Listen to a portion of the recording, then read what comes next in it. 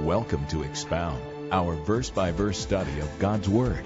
Our goal is to expand your knowledge of the truth of God by explaining the Word of God in a way that is interactive, enjoyable, and congregational. Let's pray. Father, we now pause. We just sort of lower the volume and the thought processes, and we direct our thoughts and our words toward you. We know that as prayer. We know that when we pray, we're not just saying words in the air that we can listen to and make ourselves feel better about it. We're actually communicating to you, the living God. And not only do you hear us, you delight in us. You love it when we talk to you. And so we're told in the Scripture to pray without ceasing, to live a life of communion with you. But before we begin tonight, we just pause, especially to ask that you would open our hearts. We've come to hear from you. We've come to learn about you. We've come to get in touch with you, to encounter you. We study the Word of God to know the God of the Word. We believe, Lord, that you have spoken. We believe, Lord, that the gospel accounts, Matthew, Mark, Luke, and John, are simply 4 camera angles of the same great story, of the same Savior. And as we look at Dr. Luke's vantage point, because he records things that no one else does, I pray that we would get insight and you'd revive our hearts. You'd ignite our souls with a passion to love you and serve you and obey you. In Jesus' name, amen. Well, there have been, over history, some unusual births.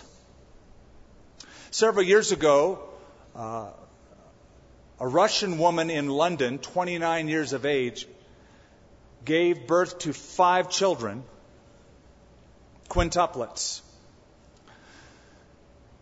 A few years back, a family in Iowa gave birth to 7 children, septuplets, 4 boys, 3 girls. Come on, instant family. Just add water, boom, there they are. And then there have been children that have been born that are of unusual size. I discovered that the largest child that we have on record, Guinness Book of World Records, was born over a century ago in Canada. You ready for the weight? 23 pounds. Come on, that's a toddler. Just this year in San Francisco, a baby was born weighing in over 16 pounds, about 16 pounds, I think 1.7 ounces. Again, large child. I read about one 16-pound baby that was born, and it was 22 inches long, not that much longer than normal, but around the shoulders, 20 inches. And the calf was 6 inches. I mean, this is like massive. You know, it's like breeding for football or something. Unusual births. Now, the Bible has its own repertoire of unusual births. Isaac would be one of them. Born to Sarah. The Bible talks about the deadness of Sarah's womb, beyond her ability naturally to conceive. Yet, through natural means, that is, her and her husband, it wasn't an immaculate conception. It was a conception, but it was a miraculous conception nonetheless. Hannah, infertile, gave birth to the prophet Samuel. Unusual birth. Unusual, all of them, but not unique, any of them. Not singular. But now we come to a singular, momentous birth that doesn't compare to anything in history, and here's why. All of the births that I talked about, a human dad was involved in conception. He was still involved. Only this birth, the virgin birth of Jesus Christ, has that unique position of being unlike any other birth, singularly spectacular. In Luke chapter 1, we pick it up in verse 26. We begin the story. Now in the 6th month, that would be the 6th month of Elizabeth's pregnancy, Gabriel was sent by God to a city of Galilee named Nazareth, to a virgin betrothed to a man whose name was Joseph, of the house of David. The virgin's name was Mary. There's a few things that we should understand about Mary. First of all, she was youthful. She was very young. We think between the ages of 13 to 17, biologically ready for a child, and in those days, psychologically and socially ready for a child. Unlike today, we try to say to kids, wait till you're like 40 and then get married, Make sure you get a career and go to college and have a lot of fun, then sort of figure it out later. But the way God designed us wasn't that way. The way God designed us was to make commitments much younger, and they were ready for it even back then. So she was young, she was youthful. She was humble. We'll see that in her prayer. She grew up in Hayseed Village in Nazareth, a place, if you recall, in the Gospel of John where Nathanael, after Jesus was introduced as Jesus of Nazareth, he said, "Can anything good come out of Nazareth?" And of course, Jesus did. Nazareth was a working class village. That's where she was from. She's youthful, she's humble, she's also spiritual. Whatever age she was, 13, 14, 15, 16, 17, she had a spiritual bent. Every now and then I will meet a teenager who is honed in spiritually, who loves Christ and wants to serve Him. And I notice it because it is unusual. The day and age in which we live, you don't find lots of teenagers just radically on fire for Jesus. But when I find them, I gravitate toward them. And I want to help them in any way I can. I want to direct their steps in any way I can. I had someone in my life when I was 17 turning 18 when I gave my life to Christ. I know the power of mentoring. I know the power of a life directing another life and helping that life out. So when I find somebody who's young and passionate about God, my heart rejoices. Because you have to realize something about Jesus and His ministry. Essentially, Jesus led a youth movement. All of us would be like over the hill, and if we were, looking at the apostles, we'd say, "Oh, these are the old guys." I mean, we're talking young men. I know you've seen the pictures of the apostles with long white beards and lots of wrinkles, but they were young. And Jesus essentially led a youth movement, and it was against the establishment. It was one of the reasons I could so relate as a young man when I came to Christ, and I saw so many other young people like me in love with Jesus. I thought, man, I'm in good company here. But Mary was like that. Humble, youthful, spiritual.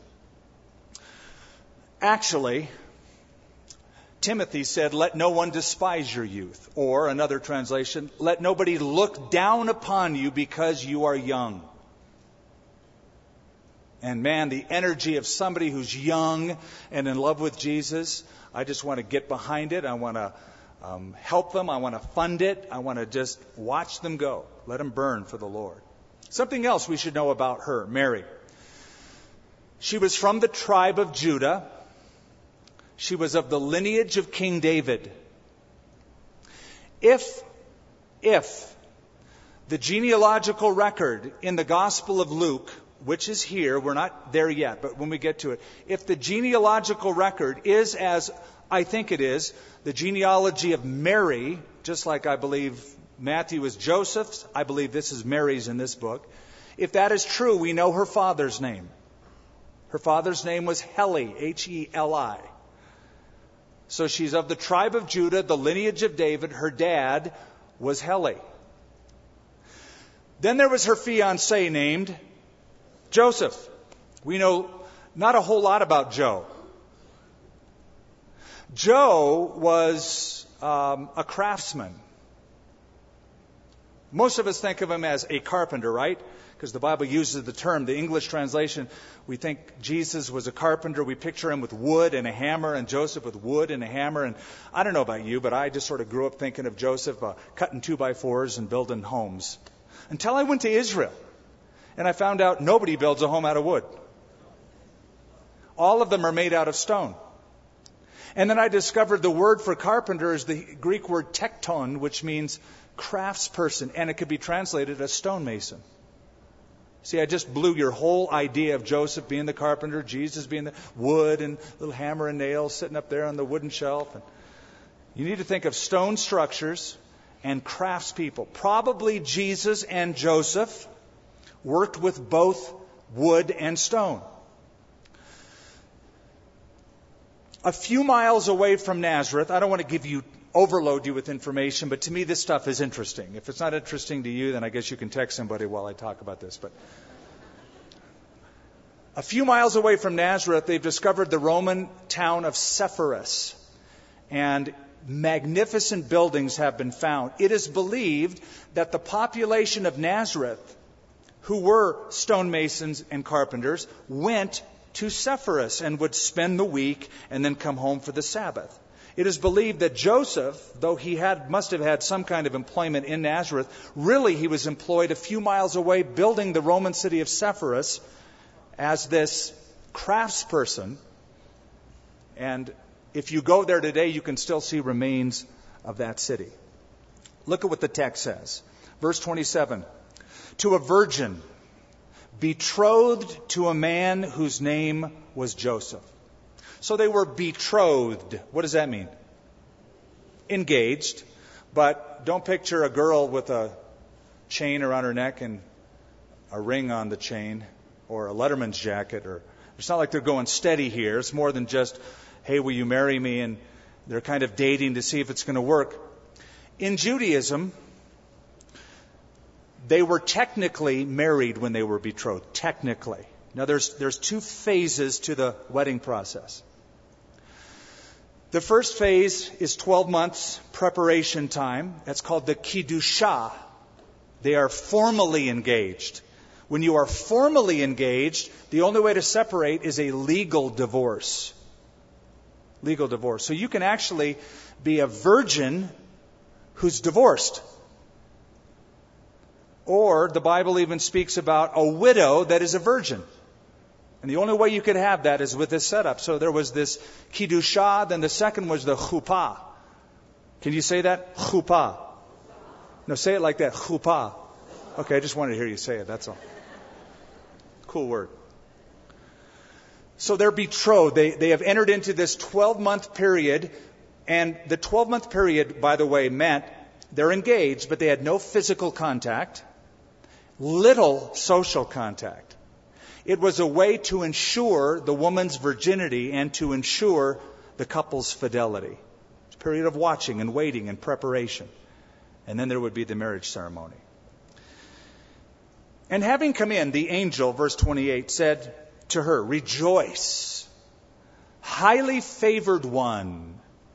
The Lord is with you. Blessed are you among women."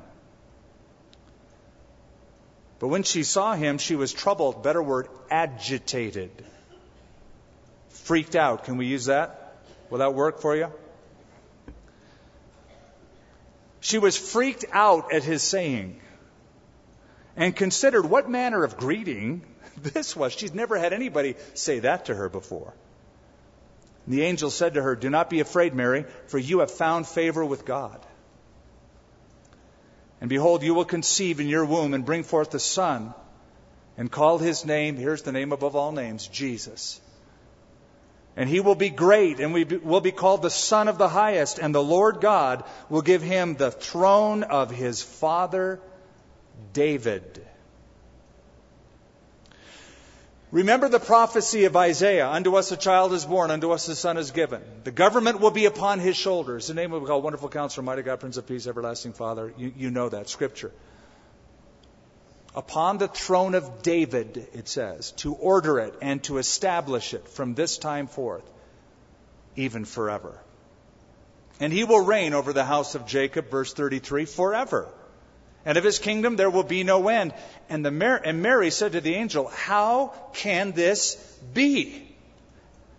How can this be? Natural question, especially what she says after that. Since I do not know a man. I have never had physical relations with any man. How is this even possible? I want to consider with you for a moment this whole concept of the virgin birth of Jesus Christ and why it's important. The prophet Isaiah talked about a sign. This is Isaiah chapter 7. The Lord himself will give you a sign. The virgin will conceive and bear a son. You will call his name Emmanuel, which means God with us. Now that's quite a sign. God's going to give you a sign. A virgin is going to conceive. When the ultrasound of the virgin says pregnant, that's a sign. Because that never happens. That's a mega sign. Some years ago, Larry King, who used to have his own show on CNN, was asked, if you could interview one person in history, anybody in history, who would you interview? And what would you ask him? He said, without hesitation, I would interview Jesus Christ. And I would ask him if indeed he was virgin born, because for me, he said, that would define history for me. Larry King is Jewish. And the idea that it's possible that Jesus Christ was born of a virgin, he understood if that part is true, it makes all the difference in the world. It would define history for me. Now, there is a word in Hebrew I want to tell you about. I mentioned Isaiah chapter what? 7. Good. You're listening carefully. Good. Thank you. The Lord's going to give you a sign. A virgin will conceive. The liberal scholar will say, but the word in Hebrew in Isaiah 7 for virgin is the word alma. And alma, they say, is a Hebrew word that can simply mean a young woman of marriageable age. Okay, let's follow that line of thinking. So hear me. The Lord's going to give you a sign. A young woman, like any other woman of marriageable age, is going to get pregnant. Okay, I'm waiting for the sign part. Where's like the miraculous sign part? Because last time I checked, that's what happens every day in every country since time began. Young girls get pregnant. How is that a sign? It's not. That's my point. So, it can be translated a young woman. It can also be translated a virgin, unmistakably a virgin, one who has never had any physical relations with a man. Fast forward from the time of Isaiah to about 250 BC, when the Septuagint version was translated by Alexandrian scholars. And they had to take Isaiah chapter 7 and find the Greek equivalent of the Hebrew word alma. You follow me? And the word they chose was parthenos.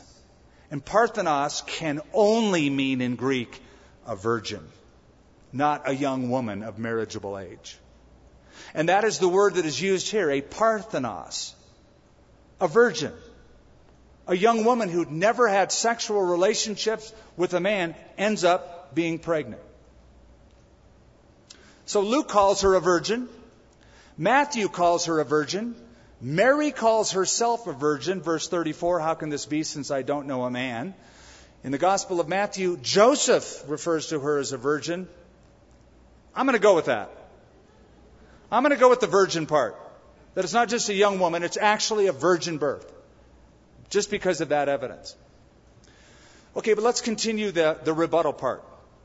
There is a physiological process, a reproductive process known as parthenogenesis. That is, there are certain species, certain creatures that can be conceived without fertilization.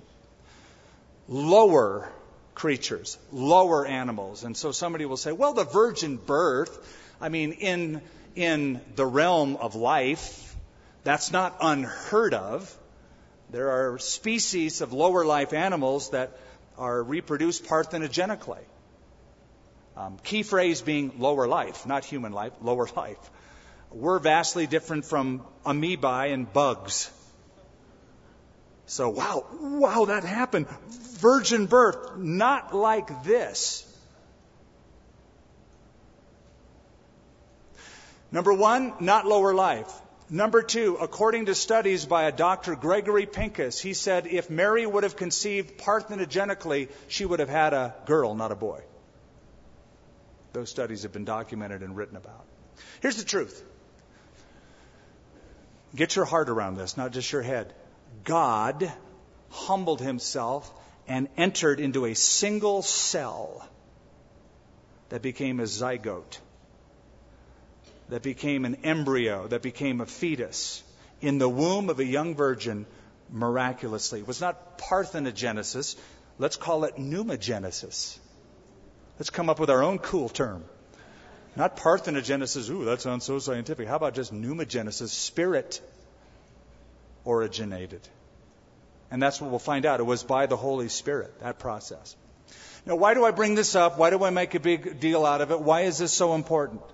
Because if Jesus Christ was born like every other person, then he is not God in human flesh. If he is not God in human flesh, we do not have a Savior.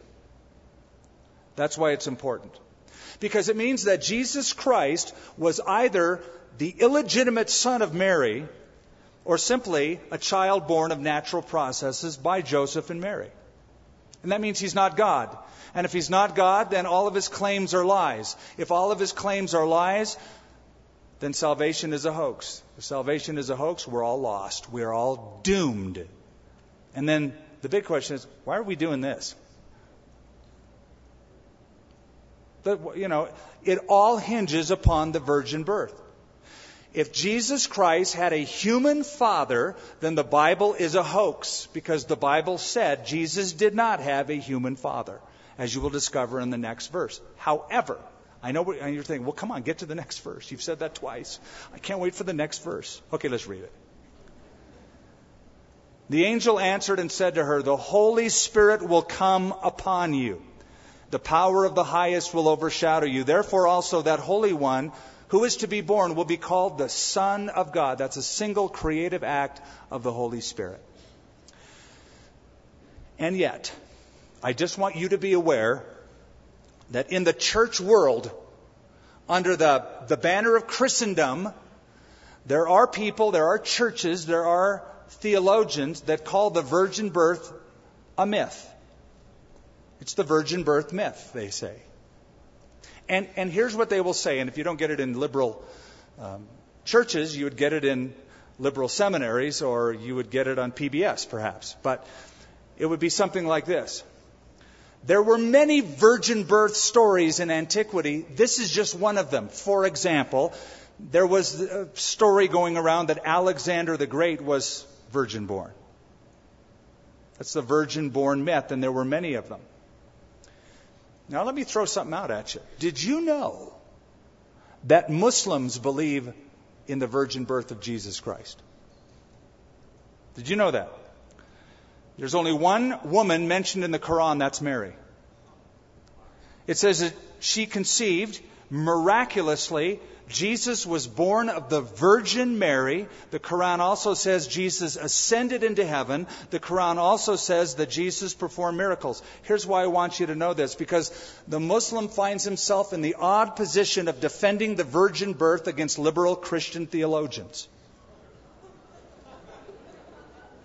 Sort of fun. And the angel answered and said to her, the Holy Spirit will come upon you. The power of the highest will overshadow you. Therefore also that Holy One who is to be born will be called the Son of God. Now indeed, Elizabeth, your relative, has also conceived a son in her old age. And this is now the 6th month for her who is called barren.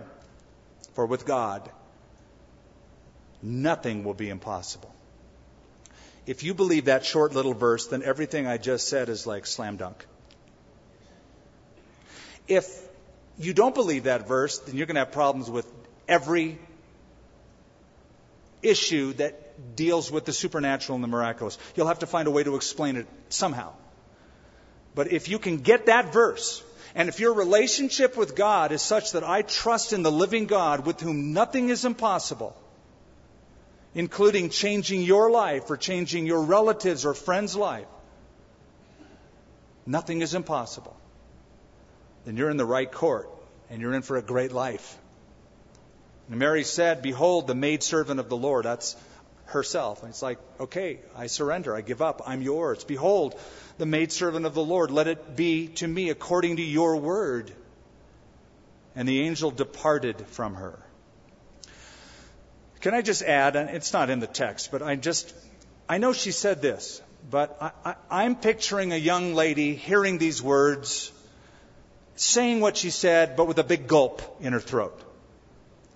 Because she must know, as she says, "Whatever, Lord, be it done to me according to your word," that she's going to walk out of there and she's going to be showing pretty soon, and she's going to be accused of adultery. That's the road she's about to walk down.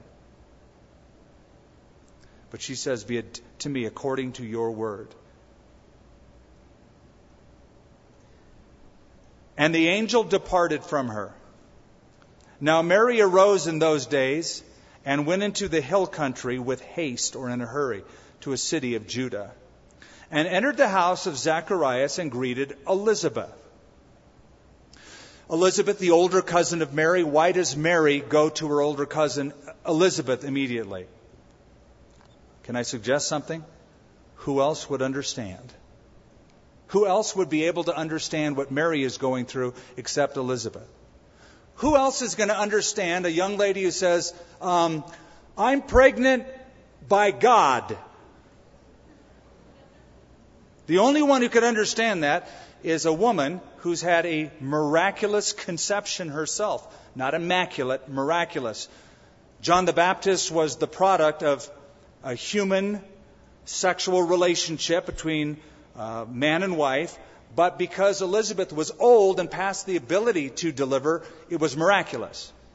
She could understand when young Mary would come in and say, "I'm pregnant, and it's God's fault."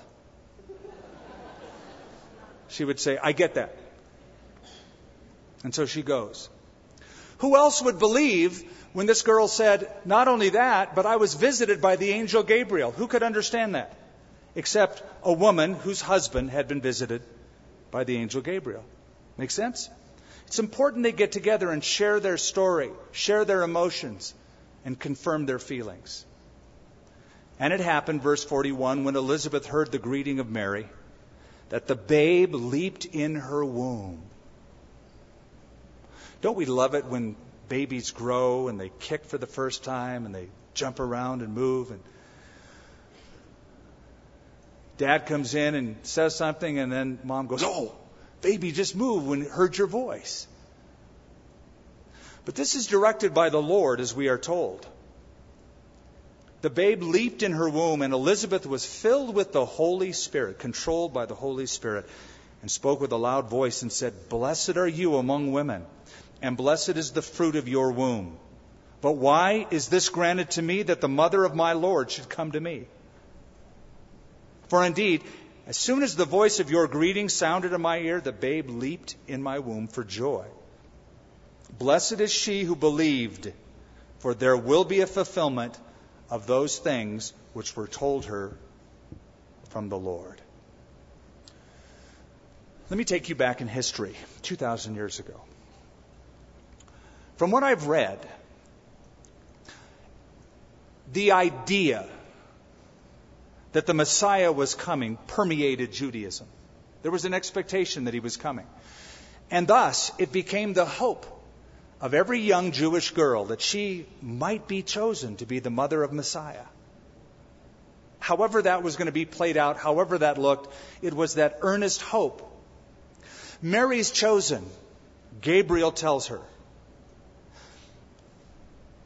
Could that not be something that would swell a young lady up with pride? Of all the Jewish women who live today in Judea, of all those who have ever lived, God picked me. And would it not be tempting to say, there's something magnificent about me? Now, I want you to hear me carefully in the next few sentences, because I do believe Mary was a wonderful person. And I do believe that Protestants can berate her sometimes way too much. After all, she was the one chosen to birth the Messiah. She is the mother of the virgin-born Son of God. Now, that's where I will draw the line, however.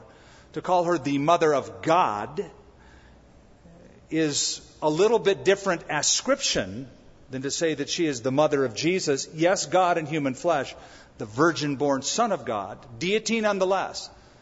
But when you say the mother of God, that gives her a different kind of a status and title, and you have to then ask which came first, the chicken or the egg.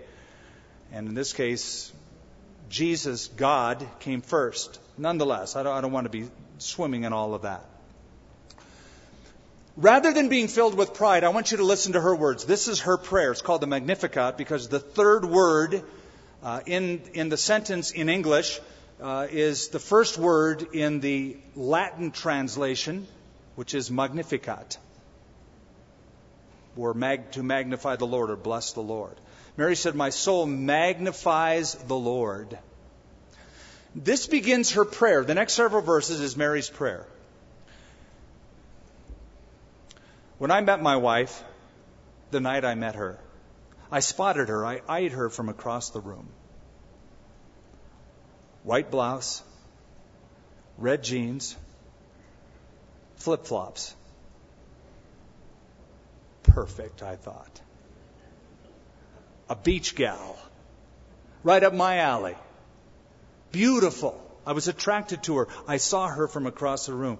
Then later on, we met. We shook hands. She had a firm handshake, I've told you before. Loved that.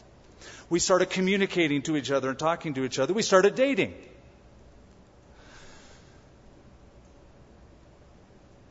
After a few months, we broke up. A couple years later, we rekindled the relationship. And one of the things, at least for me, that really drew my heart again to her, rekindled a love, was the night I took her to dinner on episode 2. And it wasn't her fault, it was my fault. I was flaky. It's like, yeah, let's date. No, let's not date. Yeah, let's date. No, okay. But anyway, when I started re-engaging and I took her out to dinner that night, we had a word of prayer together. And her prayer before the meal and then after the meal at her home was so right on that I formed a secondary attraction to her, much deeper than eyeing her across the room and saying, wow, she's cute. Yeah, she's cute, but there's depth. And I was attracted to that depth. She was a spiritual gal, and she ministered to me in a way that was profound that night. And can I just suggest that when you date or court somebody, if you really want to get to know a person, listen to their prayer life. Know what kind of relationship they have with God as they talk to God. And it's incredible as you look at this, because in Mary's prayer, there are no less than 15 either quotes or semi-quotes. We call them allusions to Old Testament Scripture. 15. Now, okay, how old is she?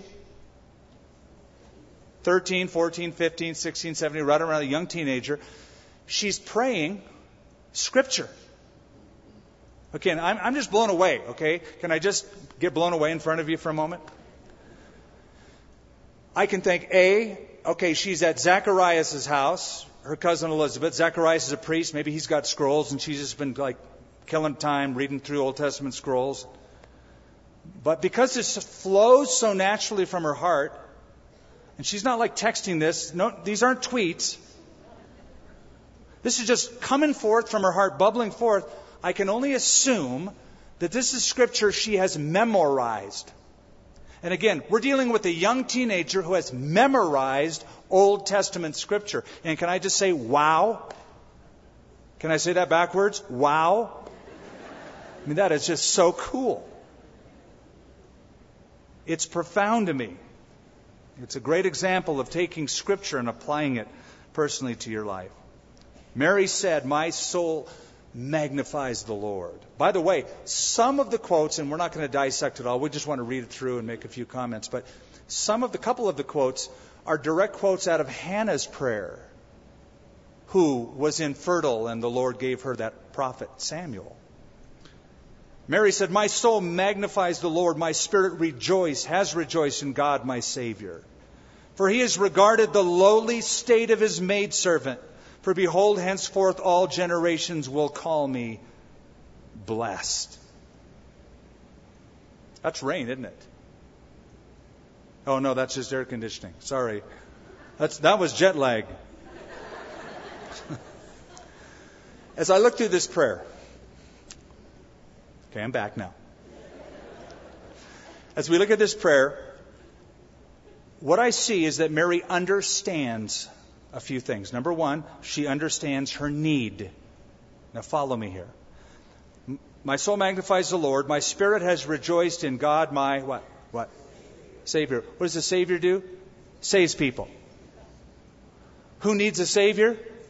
Only sinners need a Savior. Mary calls Jesus her Savior.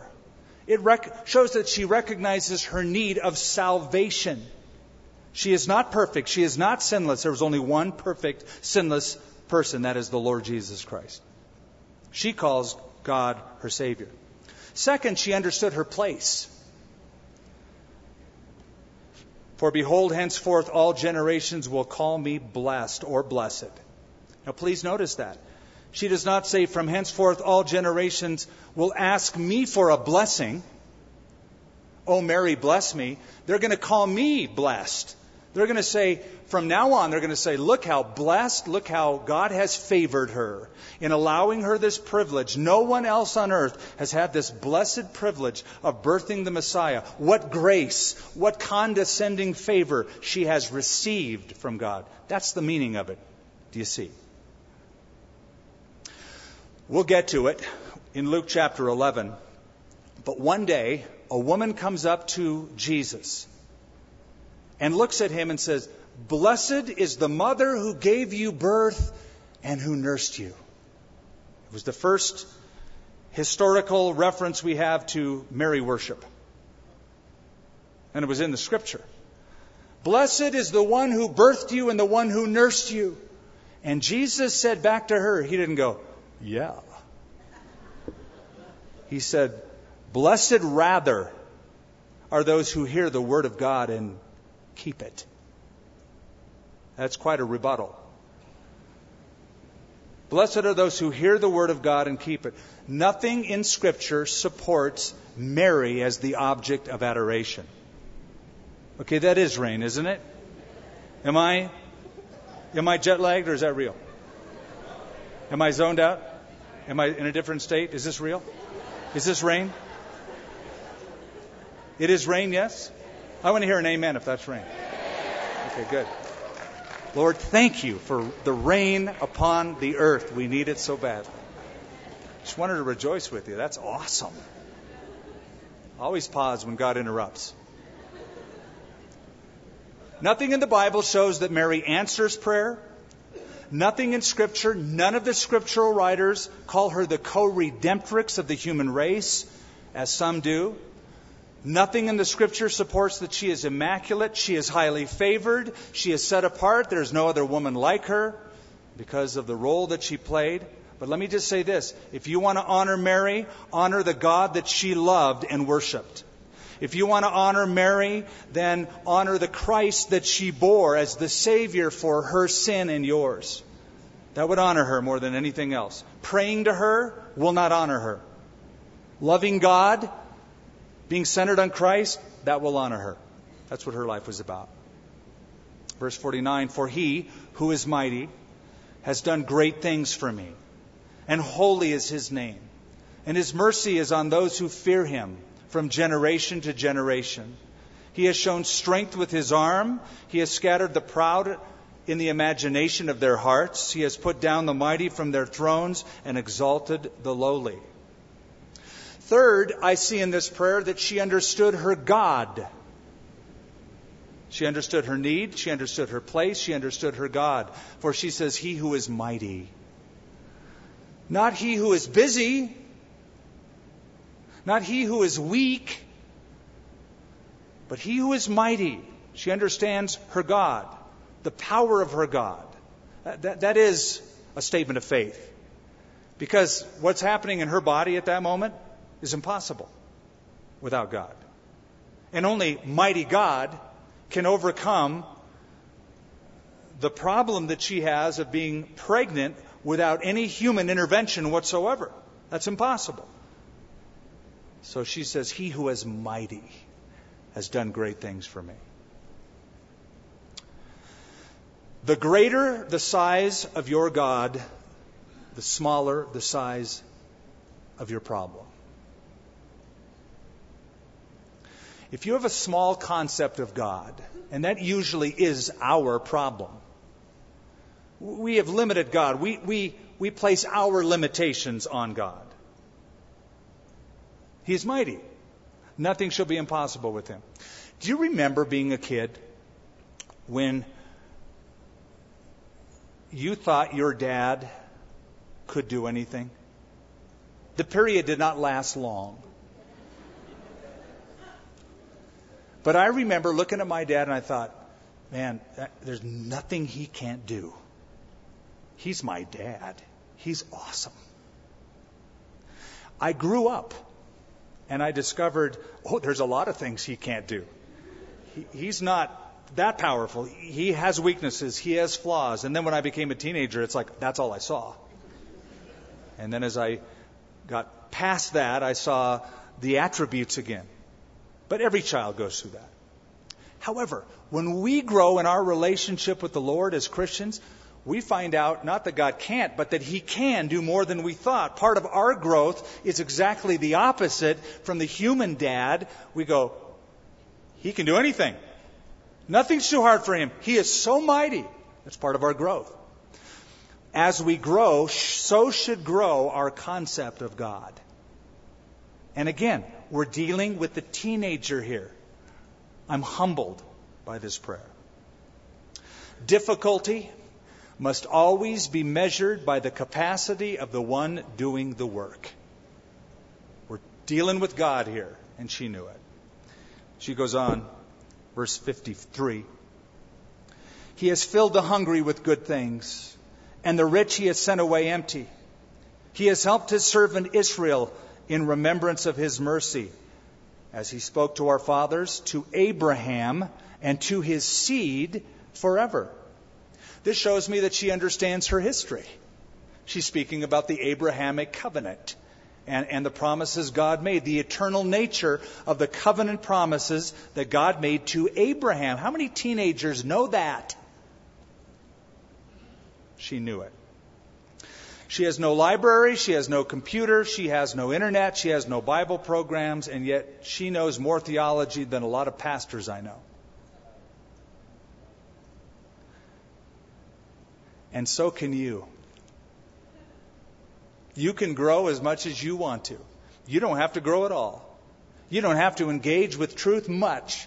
Your Christian experience, if you want it, can simply be opening your ear, sort of, periodically, tuning in and out of Bible studies, not really making application, just sort of slightly engaging as a spectator. You can do that. Or, and it's completely up to you, you can grow in depth as much as you desire. And Mary is one who proves that. Incredible theology that comes out of this prayer. Before we move on, I just want to apply that. Just one more illustration. When you bump a bucket, when you hit it, what comes out? Whatever's in it. If water's in the bucket, let's say I have a bucket of water, and I accidentally hit it. Water spills out all over the platform. If I have ink in the bucket, and I hit the bucket, ink will spill, and then that front of that carpet is going to be worse looking than it already is. And some of it's pretty gnarly. What comes out of you when people bump you? Whatever's inside you. Somebody bumps up against you, curse word comes out. That's in you. From the abundance of the heart, the mouth speaks. If blessing comes out, that's in you. When you bump somebody, whatever's really in them is what comes out of them, whatever's inside. That's why Paul in Colossians said, let the word of Christ dwell in you richly. Let it dwell in you. So when people bump you, it's like you bleed Scripture. It's like, bam, the Bible comes out. Whoa. Bam, my soul doth magnify the Lord. And Mary remained with her 3 months, so up until her 9th month when she delivered, and returned to her house. Now Elizabeth, full time, came for her to be delivered, and she brought forth a son. When her neighbors and relatives heard how the Lord had shown great mercy to her, they rejoiced with her. So it was on the 8th day that they came to circumcise the child, and they would have called him by the name of his father, Zacharias, which was typical and expected. The mother answered and said, no, he shall be called John. Remember, God is gracious. That's what the name means. But they said to her, there is no one among your relative who is called by this name. So they made signs to the father what he would have him called. He asked for a writing tablet. He didn't have sign language down even after 9 months, so he's still writing stuff out. Saying his name is John. And so they all marveled. Immediately his mouth was opened, his tongue loosed, and he spoke, praising God. Then fear came on all those who dwelt around them. And all these sayings were discussed throughout all the hill country of Judea. And all those who heard them kept them in their hearts, saying, what kind of child will this be? And the hand of the Lord was with him. Now his father Zacharias was filled with the Holy Spirit and prophesied, saying, blessed is the Lord God of Israel, for he has visited and redeemed his people. Okay, this prayer, and only Luke, by the way, includes the prayer of Zacharias and the prayer of Mary. Mary's prayer was called the Magnificat because of that third word in the Latin translation. Or in the English translation, it's the first word in the Latin translation, the Vulgate, Magnificat. I'm trying to see if I remember any more of that. Magnificat anima mea dominum. That's it. My soul magnifies the Lord. So the first word in Latin, Magnificat, third word in English. This prayer by Zacharias is called the Benedictus because of the first word blessed and the first word also in Latin, Benedictus. It's a blessing. It's a prayer. And just as Mary's prayer was peppered with scripture from the Old Testament, so is Zacharias' prayer. Okay. I want to go back to the study when we were outside, which seems to me like 4 months ago, but it was just a couple weeks ago, when we began the Gospel of Luke. This is what I said. Here's how it worked. It was Zacharias' turn to burn incense in the temple. You remember that, right? So he comes out, and what he should have done, and all the people were waiting for him to come out, because when the priest came out from burning the incense, he would give a benediction.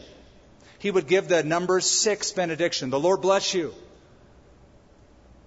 And keep you. The Lord make his face to shine upon you, give you peace, be gracious to you. That little blessing of Aaron is what the priest would say. But he comes out going, He has to wait 9 months to give the blessing. And when he gives the blessing, it's not number 6, it's this. Inspired by the Holy Spirit, this fresh word of blessing to the Lord. 9-month delay, but here it is. Blessed is the Lord God of Israel, for he had visited and redeemed his people. He has also raised up a horn of salvation. That just means strength. A horn is a symbol of the animal's strength, thus a symbol of strength in general. If you remember the scripture in Samuel, David hears the promises of God and says, the Lord is my strength and my tower. He is the horn of my salvation. That's a reference to the promise God gave to King David. And here is Jesus, the virgin-born son of David, going to be born. But now this is Zacharias the priest, who's going to be the father of the forerunner of Jesus, all tied into the promise that God made to King David. And he references that. He has raised up a horn of salvation in the house of his servant David. He has spoken by the mouth of his holy prophets, who have been since the world began. The prophets in the Old Testament spoke about this. All of them. The coming of Messiah in some form, some fashion. I love the opening line of Hebrews.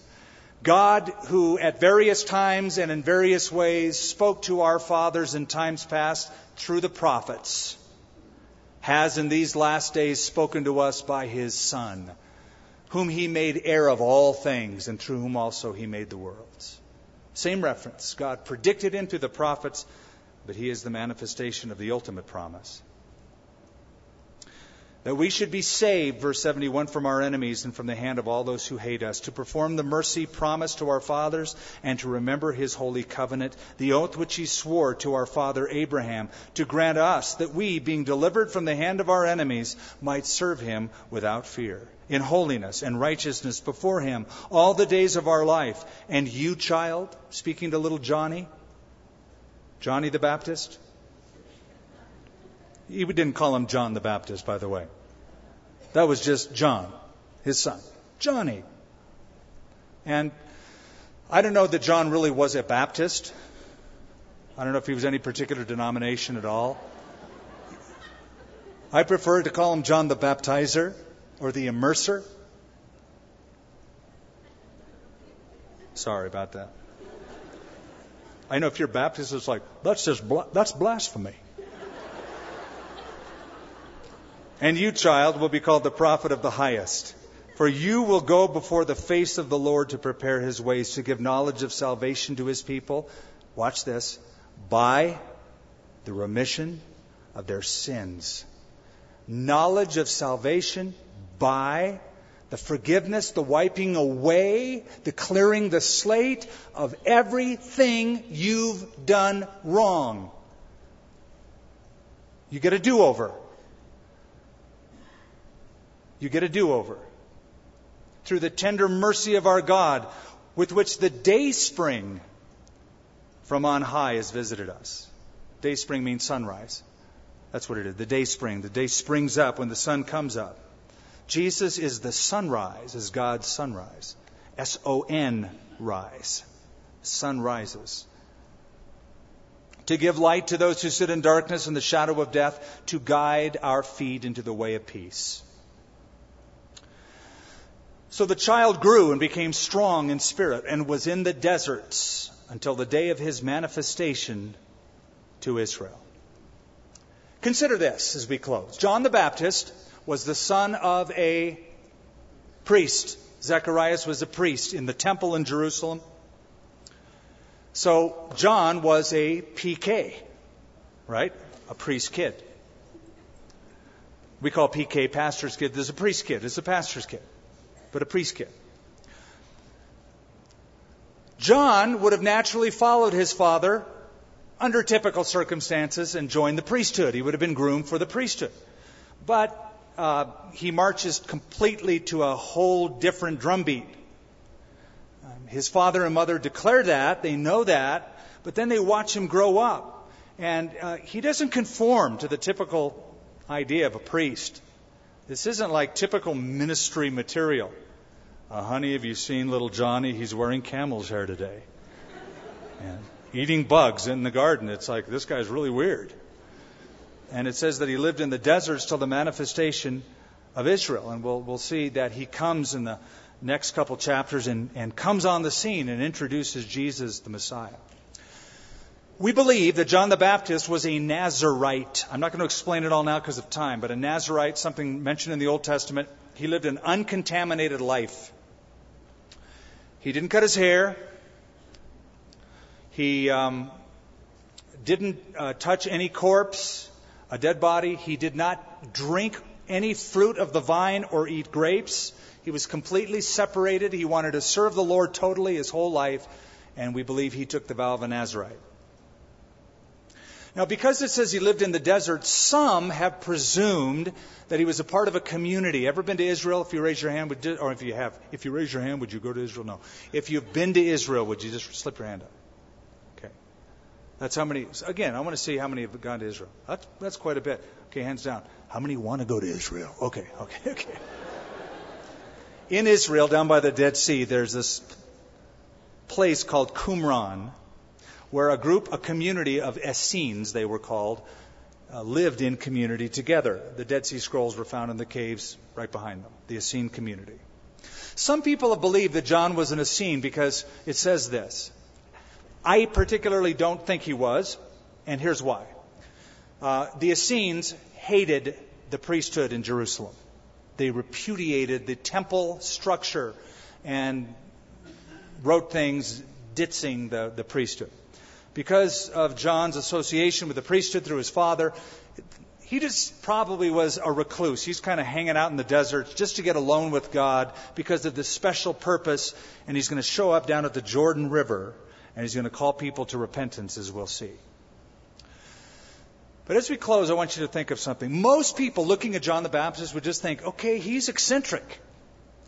Okay, eating bugs and looking like that. Doing what he's doing.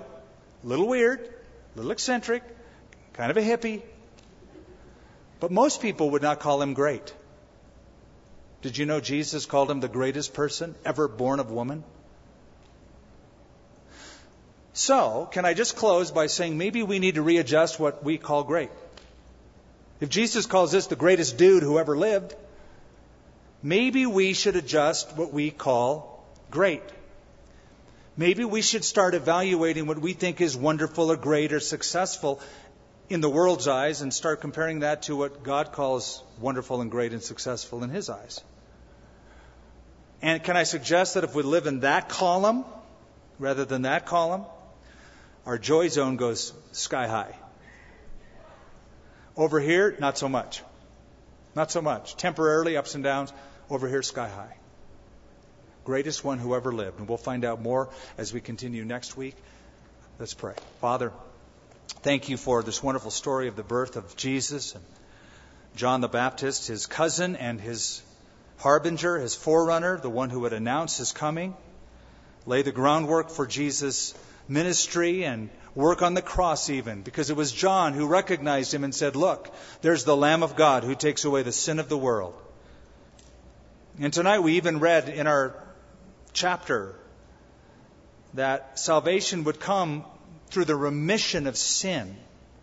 And what hopeful words those are, because anybody who's honest with their own life, their own thought life, their own life of practice, would realize they're not all they could be. They have fallen short, like your Bible says. They've come short of the glory of God. We've all sinned. We've all done things that are unpleasing to you. We have sinful natures and we've done sinful actions. And some of us know it and some of us are plagued by it. The good news is we can be forgiven. We don't have to be holding on to that junk. There's the promise of salvation through the remission, the forgiveness, the atonement of sin. We find it everywhere. You're all about cleaning up our mess. And that's so wonderful. We're humbled by that. But Lord, the truth is also, you won't clean it up unless we let you. Your word says that Jesus stands at the door of our hearts and He knocks. He doesn't force entry. So, Father, I just pray for anyone who may be invited here tonight or may have come a few times but has never really committed their own life to Christ. They've come, but they haven't come to Jesus. They haven't come to the Redeemer. This is still sort of religion to them. This is still sort of institutional for them. It's like going to church, but their lives, their hearts aren't in it. They're not changed. But Lord, as you hold out the hope to them of forgiveness and hope, I pray they would grab it, voluntarily say yes to it, and receive the Savior who was born, Jesus, the one who would take away our sin. If you're here tonight and you've never given your life to Christ, I grew up in a religious home. I went to church. I grew up rebellious but religious nonetheless. But there came a point in my life where that wasn't enough. Religion cannot save you. But Jesus, the Savior, the God-man, the one who came to this earth to clean up your mess and my mess, can do it for you if you let Him. I want you to think hard about that right now. If you've never given your life to Christ, or if you've fallen from Him, you're not walking with Him, you've been going down some roads that you're just at a place where you don't even know where you are. And your heart's burdened because of it. If you're honest with yourself, you want to get rid of that sin. You want to experience God's peace and love again. If you want that, you can experience it. And if that is your desire, as we're praying right now for you, I'm the only one opening my eyes. I'm going to check it out. I want you to raise your hand in the air right now so I can see your hand. Just so I can acknowledge you and pray for you as we close the service. By raising your hand, you're saying, hey, pray for me. Here's my hand. I'm going to be honest. I need to come back to the Lord, or I need Him. Yes, ma'am. God bless you. And you over to my right. Toward the back. On my right here. And in the middle. Toward the back in the middle. Way in the back in the aisle. Anyone else? Yes, sir. That's awesome. Just raise your hand up. Time to get honest. God bless you. Right over here to my left. In the balcony, anybody? Raise your hand up. God bless you. Yes. Family room. Yes, sir. Yep, a couple of you right over here to my left. In the main sink, right over here. To my right. Father, thank you for all these with their hands raised. Lord, I know that this is a threshold moment for these individuals. And I'm just struck with the fact, and I hope they are, that you love them. You love them as individuals. You love them enough to send Jesus Christ to come to their earth, their world, and die for their sins, and bring them into your kingdom and give as a gift to them salvation, so that they will live forever in heaven with you and find purpose in this life here and now. I pray you do a wonderful work tonight and in days to come in these lives, and give them strength to make a stand for you, not only tonight, but every day of their lives. In Jesus' name, amen. Let's all stand. I saw hands go up around the auditorium, and we typically do this not to embarrass people, but we do this to strengthen those who have made that commitment with a raised hand. As we sing this final song, I'm going to ask you to do something. It's going to be bold, perhaps, for you. For others, maybe not so hard, but I'm going to ask you to get up from where you're standing. If you raise your hand, even if you're in the balcony, you can come down the stairs. I want you to walk the nearest aisle and stand right up here, and I'm going to lead you now in a prayer to receive Christ as your Savior. We're going to do this deal right here, right now. So as we sing the song, you get out of your seat and just come and stand right here.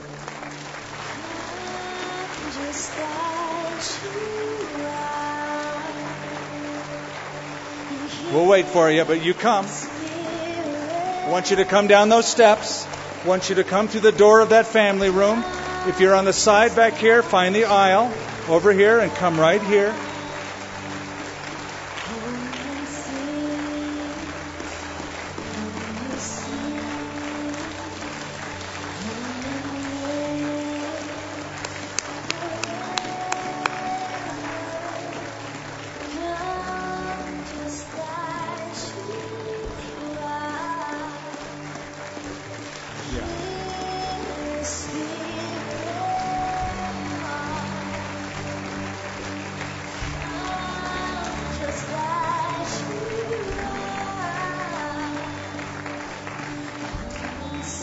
Yes. Yes. Yes.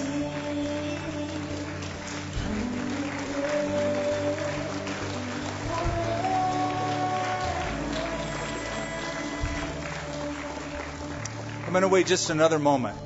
And I'll tell you why I do this. I do it a lot every time we do an altar call. And that's because I was one of the guys that just kind of watched. I was watching this on television, not this, but a Billy Graham crusade. And I watched and I waited. And it wasn't until the very end when I finally gave in. And it could just be that some of you are better than others at saying no to God. And you need to be down here. If there's one thing you shouldn't be good at, is saying no to God.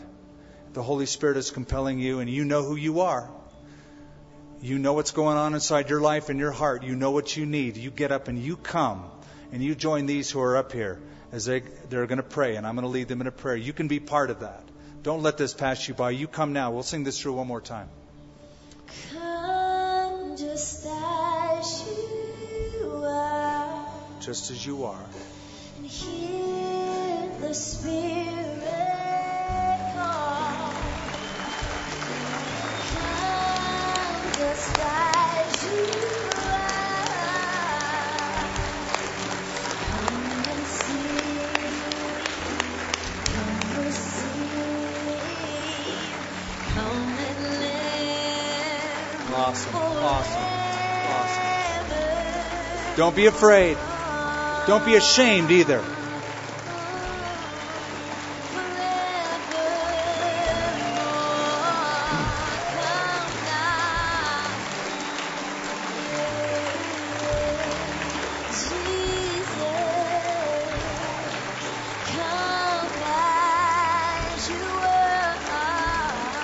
Awesome. God bless you. You don't have to be ashamed. There's one thing we all have in common. We're all sinners. All of us are sinners. Come and join the church of the forgiven sinners. That's what it's all about. We all need God. We all need His help. We all need Him to clean up our mess. Let Him do it to you. I'm about to pray. Anybody else? You could just run out of your seat. We'll wait for you. Okay. I'm going to lead those of you who have come in a word of prayer. I'm going to ask you to pray these words out loud. Why out loud? Well, you know when married couples are on the altar at their wedding, they say vows to each other out loud. And you're going to tell God that you're a sinner and that you need Him, and He already knows that, but He loves it when you say that, when you confess that, and you admit your need. And so I'm going to make this a public confession. You're going to pray these words out loud after me. Say them from your heart. Say them to the Lord. And let's do it right now. Say, Lord, I give you my life. I know that I am a sinner. And I pray that you would forgive me. I trust Jesus Christ. I believe He died for me. I believe He rose from the dead for me. I believe His blood pays for all my sins. I give you my life. I turn from my sin. I make Jesus my Savior.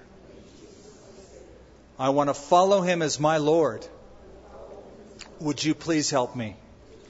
In Jesus' name. Amen. Amen.